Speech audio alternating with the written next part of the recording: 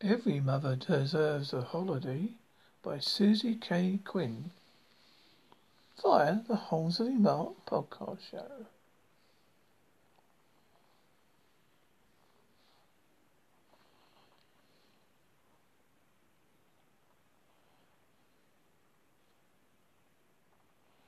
May 1st, Monday 1st of January, New Year's Day. How do I measure life in a year? 416 fish fingers cooked for Daisy, but mostly eaten by me. 244 loads of washing. 1 stone lost, 1 gained. 7 bottles of cowpole. 334 nights of disturbed sleep. Say no approximately 5,000 times a day. Told no 50,000 times. 2 calls to 999. Daisy glow stick chewing instant and freaky green poo 2 days after. 1 unexpected pregnancy. 1 marriage proposal. Told Daisy I love you many times than I can possibly count. This year I would like fewer. Custody battles with Nick. Daisy freckless, irresponsible father. Relationship uncertainties with Alex. Stressful house and renovations. Mortgage, credit card and utility bills. Finances are an uncomfortable subject right now. I plan to get a proper grown-up job in London this year, but community will be tough now I'm pregnant. I know employees aren't supposed to segregate, but pregnancy mimics hangover system, tiredness, sickness, bad memory, etc. And lots of the last all day, every day. There's no afternoon respite after a historic Big Mac. Frankly, I wouldn't hire me.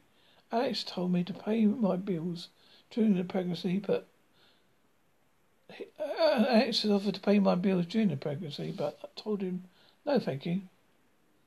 Maybe I'm being an idiot, but it'd be just too weird. Yes, we're having a baby together, but our relationship is extremely uncertain. Having asked Alex to give me thinking space, i.e. his marriage proposal, I think he's a bit offended. And when I imagined him drinking an expensive South Bank latte, watching Thames, black hair romantically tossed, black eyes flashing. Another coffee, Mr. Dalton? No, thank you. I'm too furious. Tuesday, 2nd of January.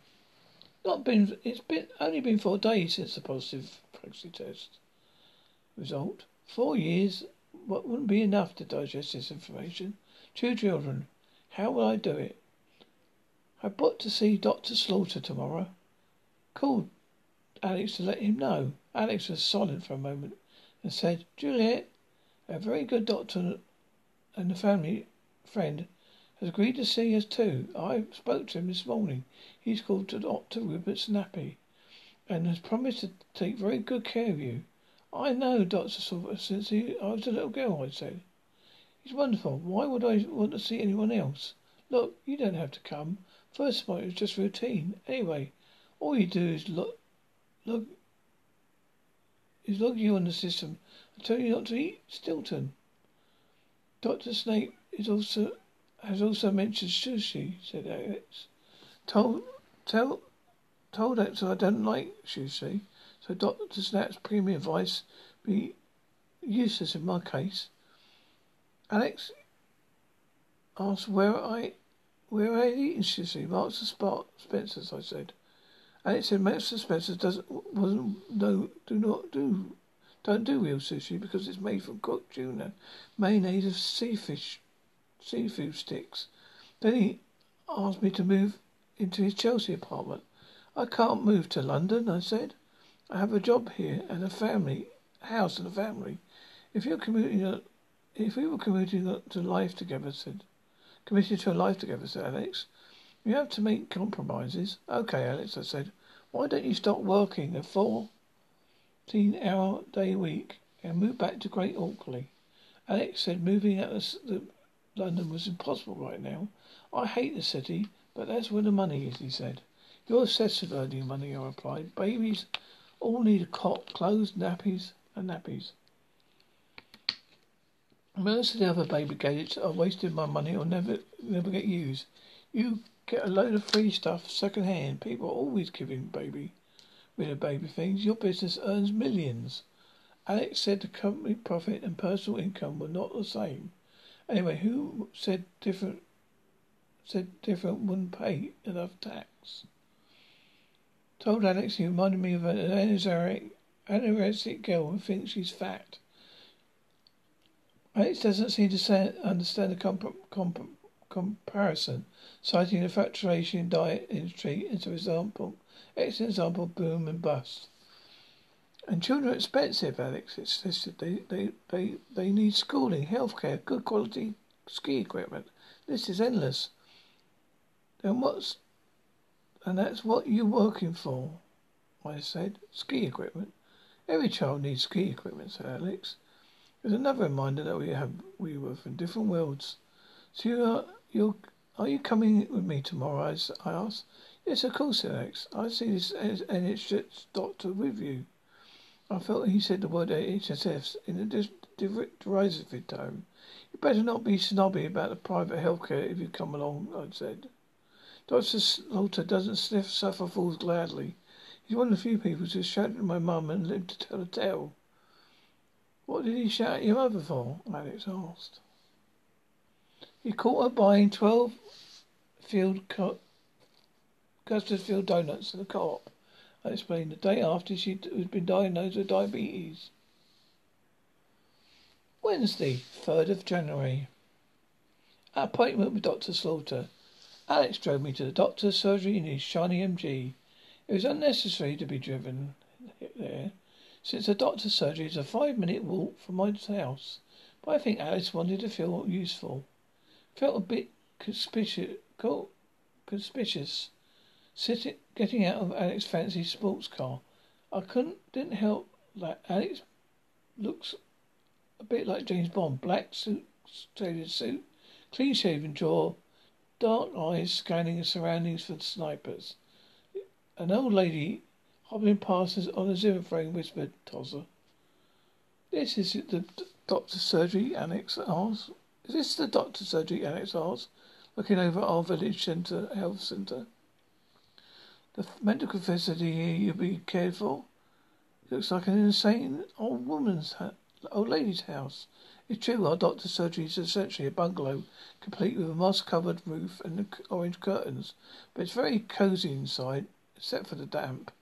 We waited the usual half an hour. Dr. Silver was always late, except for rare occasions when I'm late in which in case he's always right on time and I miss my slot. This is unacceptable, Alex announced when he finally called into Dr. Slaughter's office. Juliet's pregnant. She had to wait over 30 minutes. Dr. Slaughter said it was impossible to run an overstretched NHS medical facility on time. Most persons see the 10-minute appointment slot, he explained, and other patients it's like a bit of chat. This is a health community or community centre. Is this a health community or community centre for the elderly? Alex challenged. Dr. Slaughter considered this for a moment and then replied, I suppose it's a bit of both. Are we congratulating or commiserating? Congratulating, Alex barked. Wonderful, said Dr. Slaughter, pulling out a box of mini chocolate sticks. Well, help yourself to the leftover Christmas spoils, since we're celebrating. Alex designed the chocolate, mumbling something about purified water and hand-cut vegetable patties at Dr. Robert Snapp's surgery. You've done all this maternity stuff before, Juliet, said Dr. Slaughter, munching on a mint chocolate stick. You know the drill. Don't eat still and stay away from a rag. We'll do a glucose test every time you come in. Buy yourself a bottle of Lucasade. Drink it one every hour before. Then he handed me a bounty pack of maternity information. Said, if I will see you from now on, I'll make the appointment today if I were you. She's brought up solid till March. And you're not going to carry out a pregnancy test? Alex asked. The home test is significant, said Dr. Slaughter. You've done the wee and the stick test, haven't you, Juliet? Yes, I said. I bought a kit from Roots. What about a proper pregnancy test, said Alex. Pregnancy tests all much the same as these days, said Dr. Slaughter. Just as all paper at the end of the day. Home tests are no different from the NHS ones. If anything, they're more accurate. Juliet, Alex took my hands. I really think we should see Dr. Snape. Then he turned to Dr. Slater, eyes blazing, and said, You haven't mentioned sushi. Thursday, 4th of January. Morning sickness hit today. A sort of low level travelling sickness feeling. Did watery, spready stick in the toilet when I woke up and now feel sick and starving hungry. Long curly hair is no friend of the nauseous, so I tied it up in one of those messy top buns. Made me look like a sumo wrestler. Having spent the morning watching the kids' TV with Daisy, delicately sipping teaspoons of Heinz tomato soup, we watched a Mickey Mouse Clubhouse episode all about hot dogs, which featured the usual Hot Diggity Dog song. Made me simultaneously sick and in need of a hot dog. Phone Mum for sympathy. Well, will you come over and help with Daisy? I pleaded. I felt awful. Mum refused. Told me to walk or drive to the pub. Told Mum I couldn't face getting Daisy dressed. Why not? Mum asked. Explained that dressing Daisy now. She's a willful 2-year-old. Involves an hour and a half of stressful navigation. Doing her hair is equally challenging, since she either refuses to have it brushed or asks for some elaborate Disney princess hairstyle that I can't do. Why don't you leave her hair?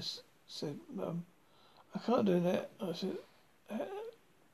Lucy's hair grows forward over her face now. She looks like a Yeti cave-girl. Until I get a handbag on her.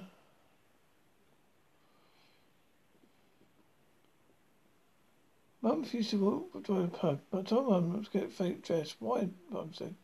Explained that Daisy is now a willful 2-year-old, rolls at half an hour stretch. Doing her hair is equally challenging since she's either refuses to have a brushed or has an elaborate princess hairstyle that I can't do. Why don't you just leave her hair? Why don't you just leave her hair? Said after. Can't do it. Daisy's hair grows forward over her face now. She looks like a Yeti cave girl until I get a hairband on her. Then I moaned some more about feeling hungry and sick. How about something light to eat? Mum suggested. Like a nice fix slice of buttered toast with jam.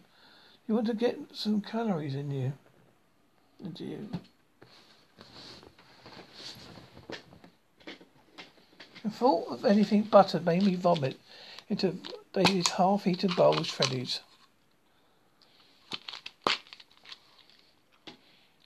Mum took pity on me. When Dad will come and get you, so let me shout at him a bit, and he'll be on his way.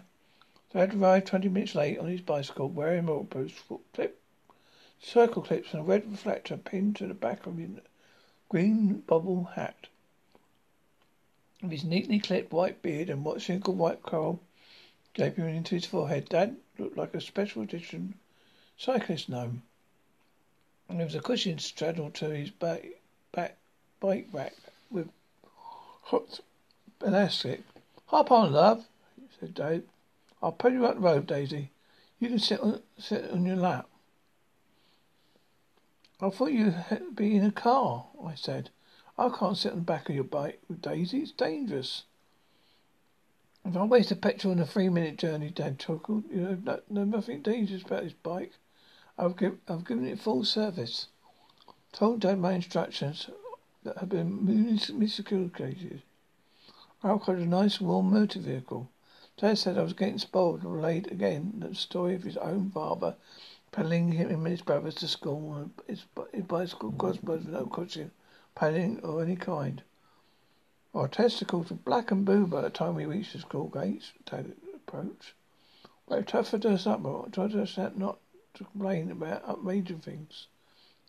Ended up walking to the pub with Daisy while Dad pushed his bike. The 10-minute walk took half an hour because Daisy needed to investigate every leaf, bramble and potential dog poo. And now his mum and Dad taking yet another more delicate sips of high...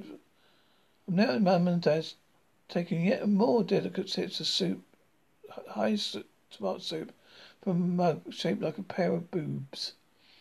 Mum keeps trying to force Guinness on me, believing it to be some sort of health tonic for pregnant women. Phoned Alex to complain how I felt, sick I felt. Alex shrugged to